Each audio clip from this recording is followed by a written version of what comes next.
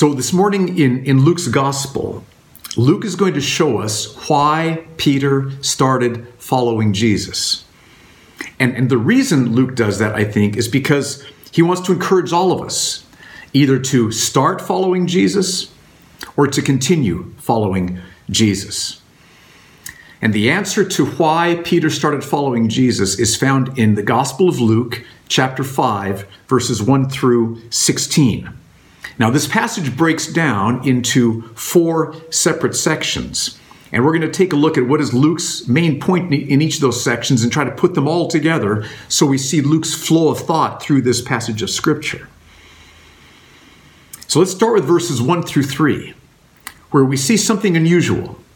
Jesus is sitting in a boat out on a lake, teaching the people that are on the shore. So what's going on here? Why is Jesus teaching people while he is sitting in a boat on a lake? Read verses 1 through 3 and notice carefully what Luke emphasizes. Verse 1.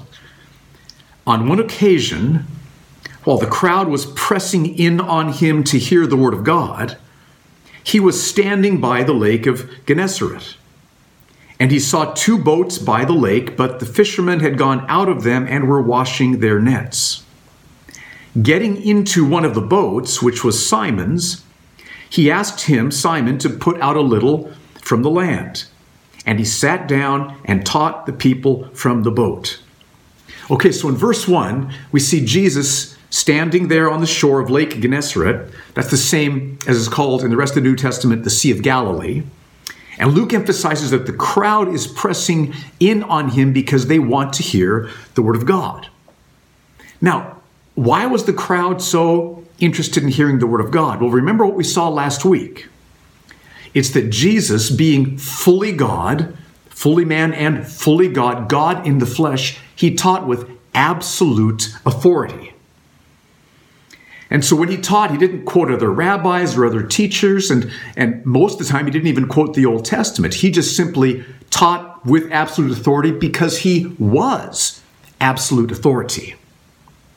So imagine that you were there with these people, and I just want to see if you can get a little bit of a taste of the astonishment, the wonder, the reason they'd be so motivated to hear Jesus teaching. Okay? Imagine that you're there standing before Jesus, who is God in the flesh, absolute authority, and you hear him saying things like, everyone who sins is a slave of sin, and you will face God's judgment for sin forever unless something changes. And he also said, I'm going to be crucified on the cross, but in 3 days I will rise again. And my death can forgive you for sin's guilt, and my death can free you from sin's power. So, leave your sin, repent of your sin, come to me, trust in me, follow me. I will forgive you.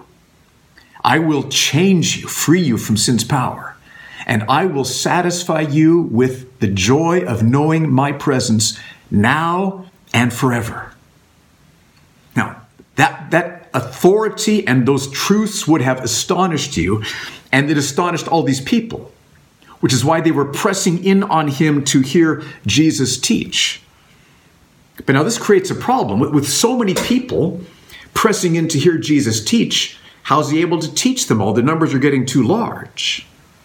And so what does Jesus do? This is the second point that Luke emphasizes. Jesus sees 2 boats nearby. And he gets in the boat owned by Simon Peter and asks Peter to take him a little ways out into the lake. Now, this was probably an inlet, so that when Peter took him out in the lake and Jesus sat down and he faced the people, they were probably surrounding him kind of like it was an amphitheater, so he could teach everyone. And so now, with that, him being out on the boat, everyone could hear him teaching God's word. Okay, so here's verses 1 through 3. Why does Luke emphasize the people's passion to hear the word of God and Jesus' commitment to teaching the word of God to everyone? I think it's to show that simply this, the people are passionate to hear the word of God, and Jesus is committed to teaching, even to the extent of getting into a boat and going out into the lake. That's the point of verses 1 through 3. But now I think at this point, Luke knows that there's a question that's going to be raised in our minds. And the question is, okay, if the crowds keep growing, if people keep wanting to hear the teaching of the Word of God, if the crowds are going to be growing this much, how can everyone be taught? And I think Luke answers that question in verses 4 through 11. Look at what he says in verse 4. And when he, Jesus, had finished speaking, he said to Simon, "Put out into the deep and let your nets down for a catch." In other words, get back in the boat, go out into the deep water, put your nets down again. And Simon answered, "Master, we toiled all night and took nothing, but at your word, I will let down the nets." Okay, now, Peter was a professional fisherman, and he knew that the best time to fish was at night, which is why the previous night he'd been up all night fishing. But even after fishing all night, he came back with nothing. Not even the littlest, tiniest fish was in the bottom of his boat. And this would have been a serious problem, because this was how Peter paid his bills. This is how Peter provided for his family. So this would have been deeply troubling for Peter to come back after all night of fishing and not having anything caught. So what happens? Jesus finishes teaching the crowds, and everyone's starting to go home. And then Jesus says to Peter, "Peter, put out into the deep water and let down your nets for a catch." So Peter answers that he's fished all night, he's caught nothing, but he will do what Jesus says. And then look at what happens starting in verse 6. And when they had done this, when they took the boat out, put the nets down, they enclosed a large number of fish, and their nets were breaking. They signaled to their partners in the other boat to come and help them. And they came and filled both the boats, so that they began to sink. Now, this is obviously a massive catch of fish. Again, notice how Luke emphasizes this. Luke says it was a large number of fish. He says it caused the nets to start breaking. It filled up Peter's boat. It also filled up James and John's boat. So many fish that both boats started to sink. Now, these boats were not tiny boats. Archaeologically, they've found some boats that are probably from this time, and they measured about 8 meters long and about 2¼ meters wide. So these were good size, and they'd always been big enough to hold any catch they got up to this point. But here, in one fell swoop, Peter catches so many fish that it fills 2 boats so much that they're starting to sink. Now, look at how Peter responds to this. Verse 8. But when Simon Peter saw it, he fell down at Jesus' knees, saying, "Depart from me, for I'm a sinful man, O Lord." For he and all who were with him were astonished at the catch of fish that they had taken, and so also were James and John, sons of Zebedee, who were partners with Simon. So picture it. Peter falls down at Jesus' knees saying, "Depart from me, for I am a sinful man, O Lord." Now, what happened to cause Peter to see that he was such a sinful man? Well, we could think, and some commentators do think, that it's because of what Peter said earlier, that he hesitated when Jesus asked him to put the nets out. He hesitated, "We fished all night." Now, that might have been part of it, but I think that misses the big clue that Luke gives us for what most deeply showed Peter his sinfulness. Notice the word "for" at the beginning of verse 9. Peter says, "Depart from me, for I'm a sinful man, O Lord." And then Luke says, "for," or because. In other words, here's why Peter said that: because he and all who were with him were astonished at the catch of fish that they had taken. So it's when Peter saw the size of the catch that he was so gripped with the fact that he was a sinful man. Now, why? I think it's because the size of the catch was another demonstration to Peter of two aspects of who Jesus was: Jesus' compassion and Jesus' authority. And this display of tender compassion and absolute authority again showed that Jesus is God, perfect God, righteous, glorious, holy God. And in comparison to God, I am a sinful man. I think that's what's happening here. Now think about how Jesus' compassion is shown here. I mean, Peter had been up all night fishing, trying to earn money to feed his family, and he'd caught nothing. And when Jesus finished teaching, he could have thanked Peter for the use of his boat, and Jesus could have just walked away. But that's not what Jesus did. Jesus had compassion on Peter. Jesus cared for Peter. Jesus loved Peter and said, "Put your nets out one more time." And Peter ended up with 2 boats overflowing with fish. So this shows Jesus' compassion. And Peter's been seeing Jesus' compassion. Remember last week, Peter saw Jesus' compassion in the way that Jesus healed Peter's mother-in-law from a high fever, and then saw Jesus heal a whole town full of people who were sick. He healed every one of them, and he cast out many demons. So Peter's been seeing Jesus' compassion, and now he sees Jesus' compassion directed personally towards him. He spent all night trying to fish, caught nothing. How am I going to buy food for the family today? And then Jesus gives him this massive catch of fish because Jesus cares for him. And so Jesus is going to see beautiful, tender, perfect, loving compassion. Peter's going to see that in Jesus. Now, Peter also saw Jesus' absolute authority in this picture. Peter knew Jesus was no ordinary man. Peter knew that this man was God. I mean, think about the authority. How did Jesus cause all these fish to be caught by Peter? How did that happen? Jesus must have commanded this massive school of fish to swim towards Peter's boat and swim right into the net. Jesus commanded, and all these fish filled Peter's nets until they were breaking. So again, Peter is seeing Jesus' authority, which he also saw in last week's passage. Remember?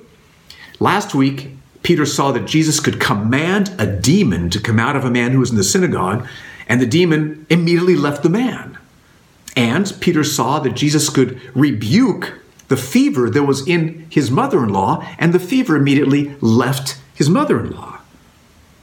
And so then here he sees an even more clear and beautiful and personal display of Jesus' absolute authority. So when Peter saw Jesus' tender compassion and absolute authority, and he saw that this is no ordinary man, this is God, God in the flesh. And the reason I think that that's what Peter saw was, notice in verse 5, before this happens, Peter calls Jesus Master, which was a term for a respected teacher. But in verse 8, after Peter receives this massive catch, after he sees Jesus' tender, compassionate, absolute authority, he calls Jesus Lord. He says, "Depart from me, for I am a sinful man, O Lord." Now, in the New Testament, the word Lord doesn't always mean God, but it often does. And I think the fact that we see Peter switching from master in verse 5 to Lord in verse 8 shows that Peter is growing in his understanding that Jesus Christ, this man standing in front of me, is God in the flesh. So Peter knew, I am in the presence of God here. He sees the beautiful, tender compassion of Jesus and the powerful, absolute authority of Jesus. And as he saw God's perfection in this man Jesus, God's righteousness, holiness, in his compassion, in his authority, he saw his own sinfulness in comparison, and he said, "Depart from me, for I am a sinful man, O Lord." In other words, he knew that a God with this perfect compassion and this absolute authority could never be in the presence of sin. And so I think with great sorrow he asks Jesus, Jesus, depart from me. I'm a sinful man. So let me ask you, this is really important.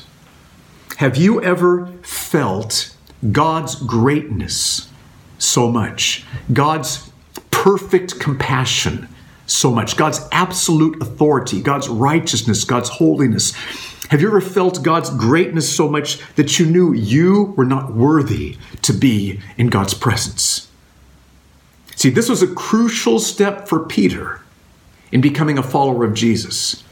And it's a crucial step for each of us in becoming followers of Jesus.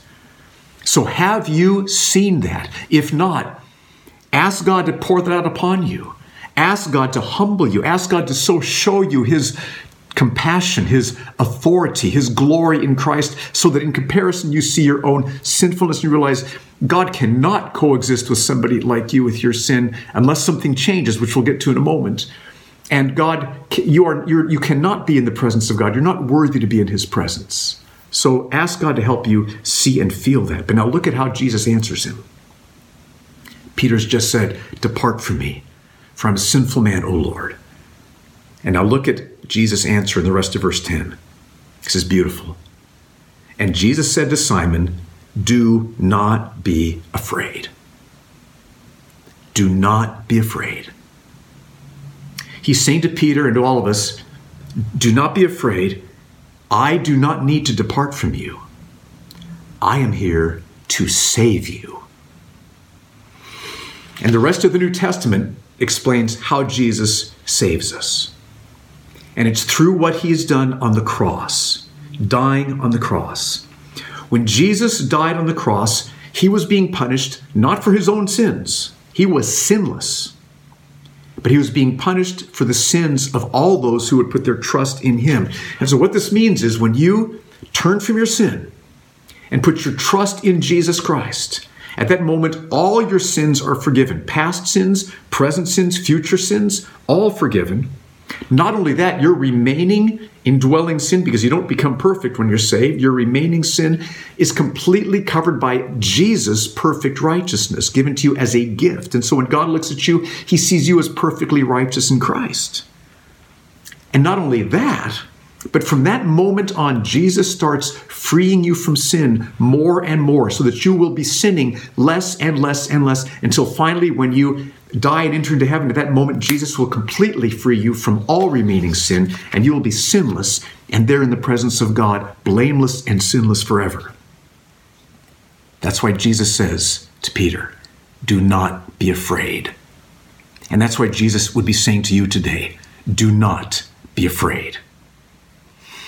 But now keep reading the rest of verse 10. Jesus said to Simon, do not be afraid. From now on, you will be catching men. Now that word men is a generic Greek word describing both men and women. All right. So here's what Jesus is saying. Peter, following me means a whole new life purpose. You've been living your life catching fish. Nothing wrong with that. But from now on, you're going to be catching people, men and women. You're going to be teaching people the Word of God. You're going to be seeing people come to faith just as you have come to faith. And then verse 11, when they brought their boats to land, they left everything and followed him, followed Jesus.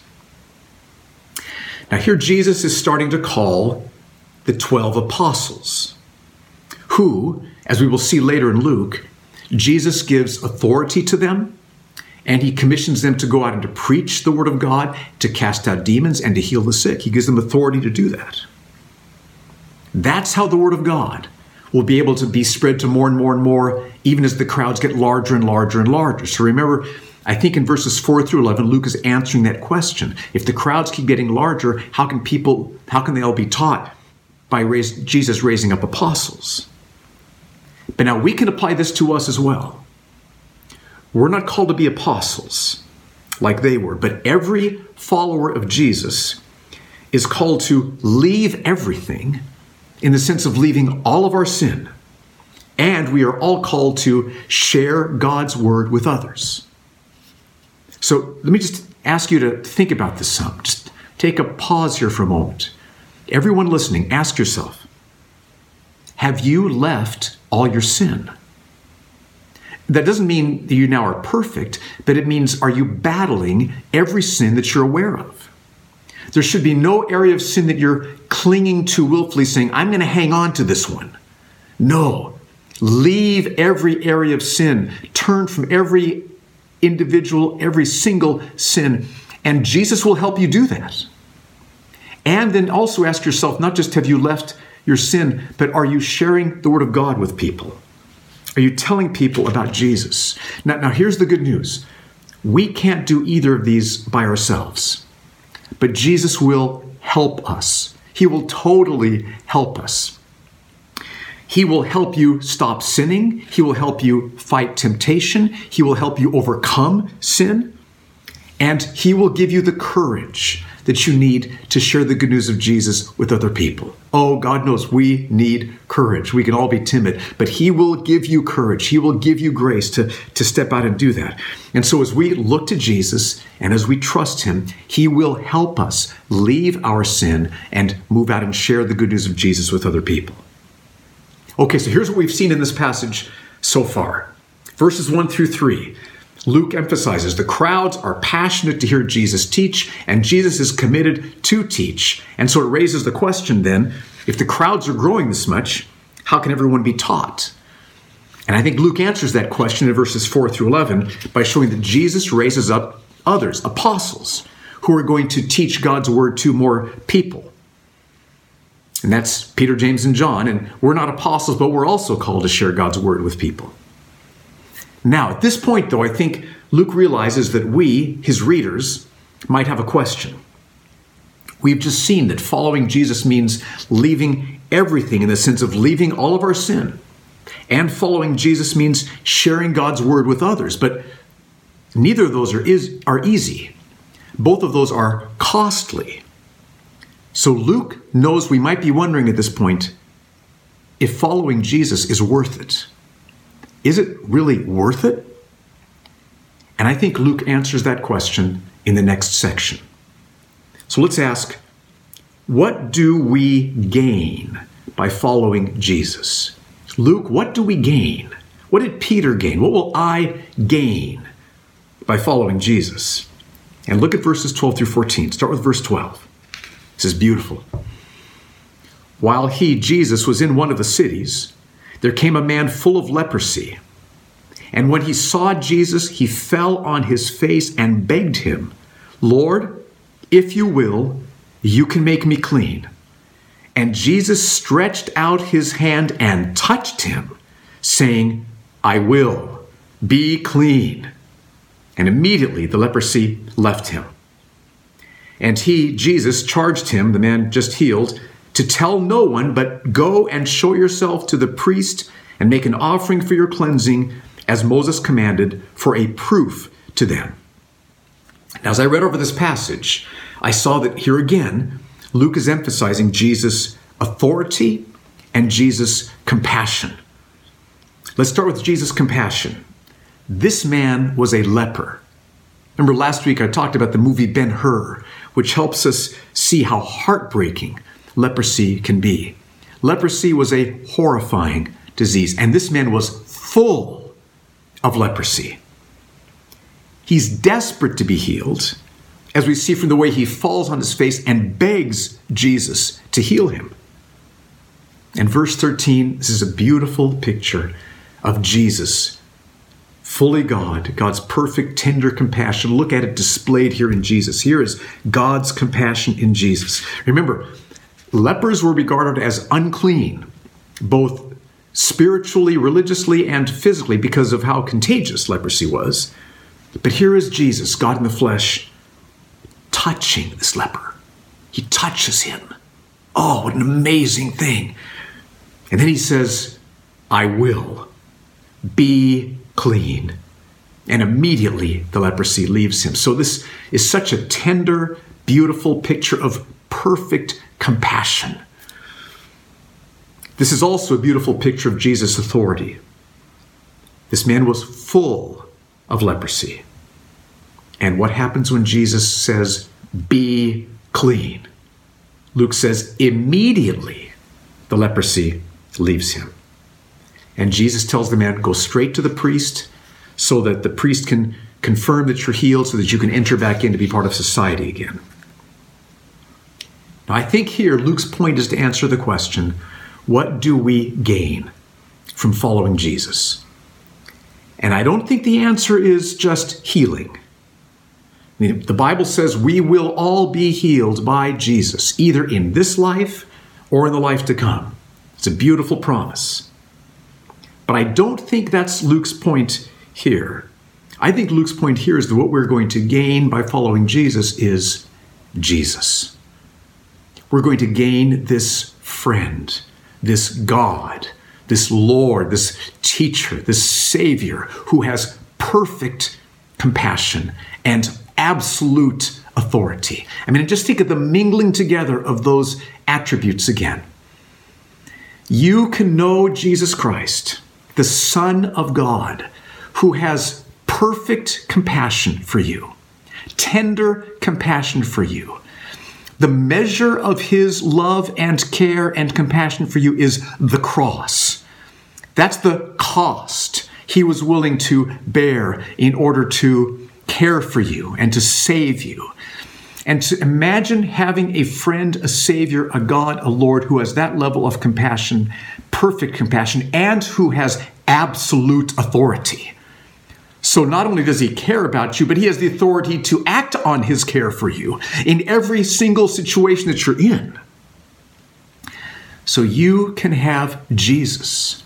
That's what you gain by following Jesus, is Jesus, to know him in his compassion, in his authority, to have heart fellowship with him, to walk with him, to talk with him, to pour out your soul before him, to pray, to seek his face, to enjoy experiencing him filling your heart with his love and with his presence now, and to know that that will continue on forever, that nothing will separate you from the love of Christ forever.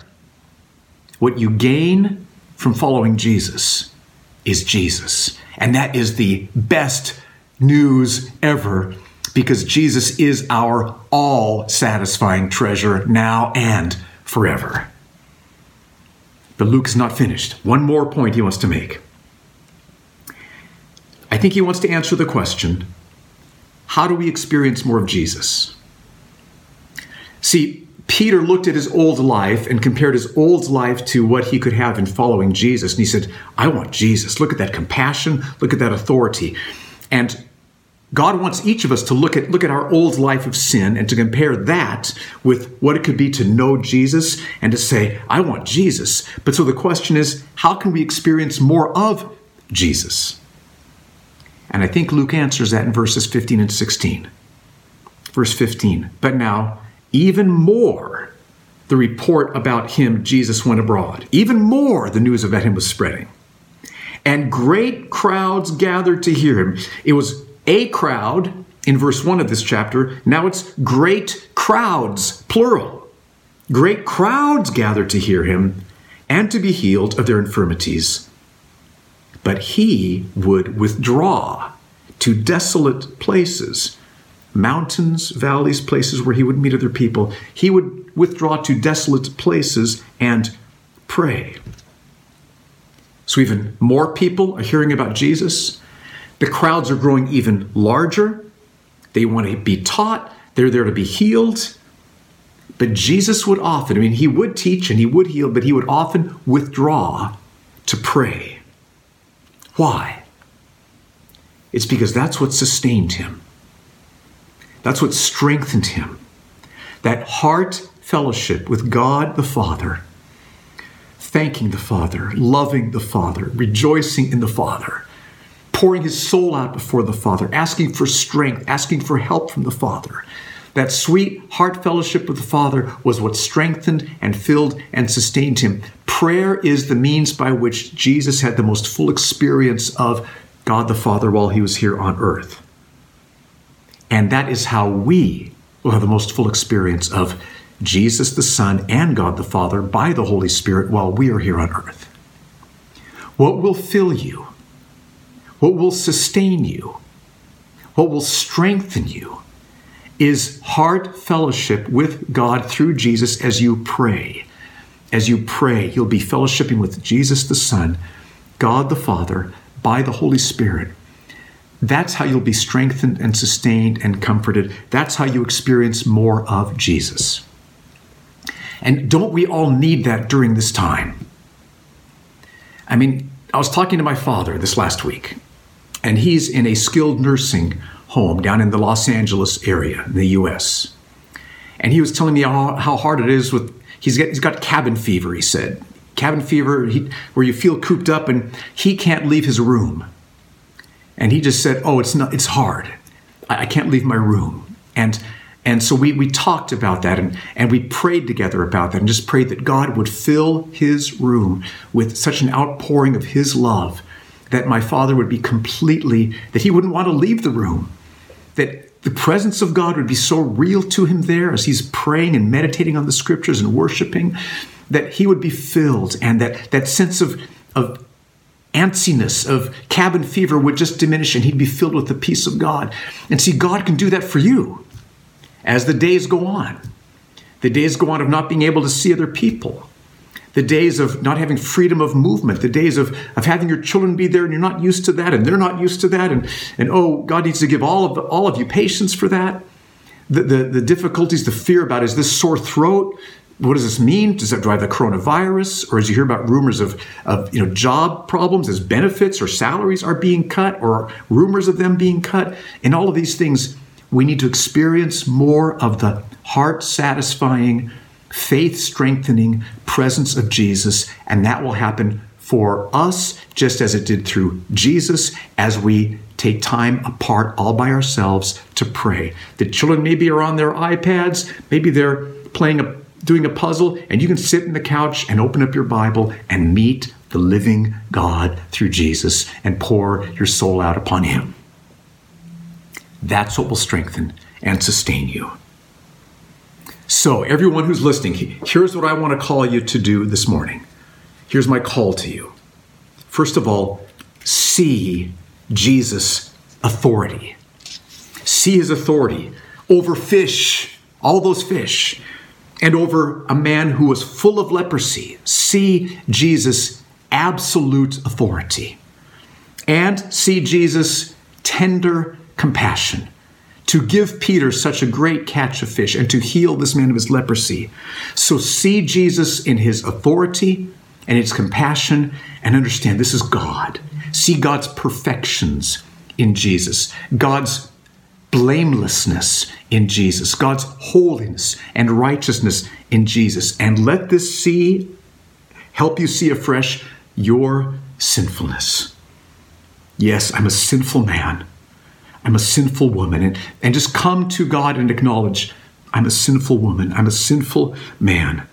And confess your sin to him. And then hear Jesus say, do not fear. Trust me. You will be completely forgiven through my death on the cross. And then hear Jesus also say, now leave your sin. All of it. Follow me, Jesus says, and start sharing the word of God with the people around you. And understand then that as you do that, you will receive Jesus. Jesus. Authority, compassion, the joy of knowing God in Jesus. You will have your heart filled with Jesus now and forever. Let's pray together. Father, I pray that you would use this message to touch each of us exactly where we're at. I pray that you'd convict of sin those who have not seen their sin before you, those who thought they could make themselves good enough to be worthy of you. I pray that right now you would so show them your perfect authority, compassion, and everything else about you that they would see they are sinful people, so they would confess their sin to you, see their need for the cross, and trust you. I pray, Lord, you'd strengthen those who want to leave their sin but are battling and are struggling. Oh, Lord, strengthen them with your absolute authority and your tender compassion. So satisfy their hearts in yourself that sin's pull loses its power. Help those who are struggling to leave their sin right now. Set them free. And Lord, I pray that you'd meet all of those who are battling discouragement, frustration, impatience, hopelessness, fear, worry, anxiety, just antsiness, cabin fever. Lord, I pray that we could each have sweet time seeking your face in prayer, and that you would meet us through Jesus. You would pour your love into our hearts, your strength into our hearts, your comfort into our hearts, and that we would be strengthened and established and sustained. And I pray this in Jesus' name. Amen.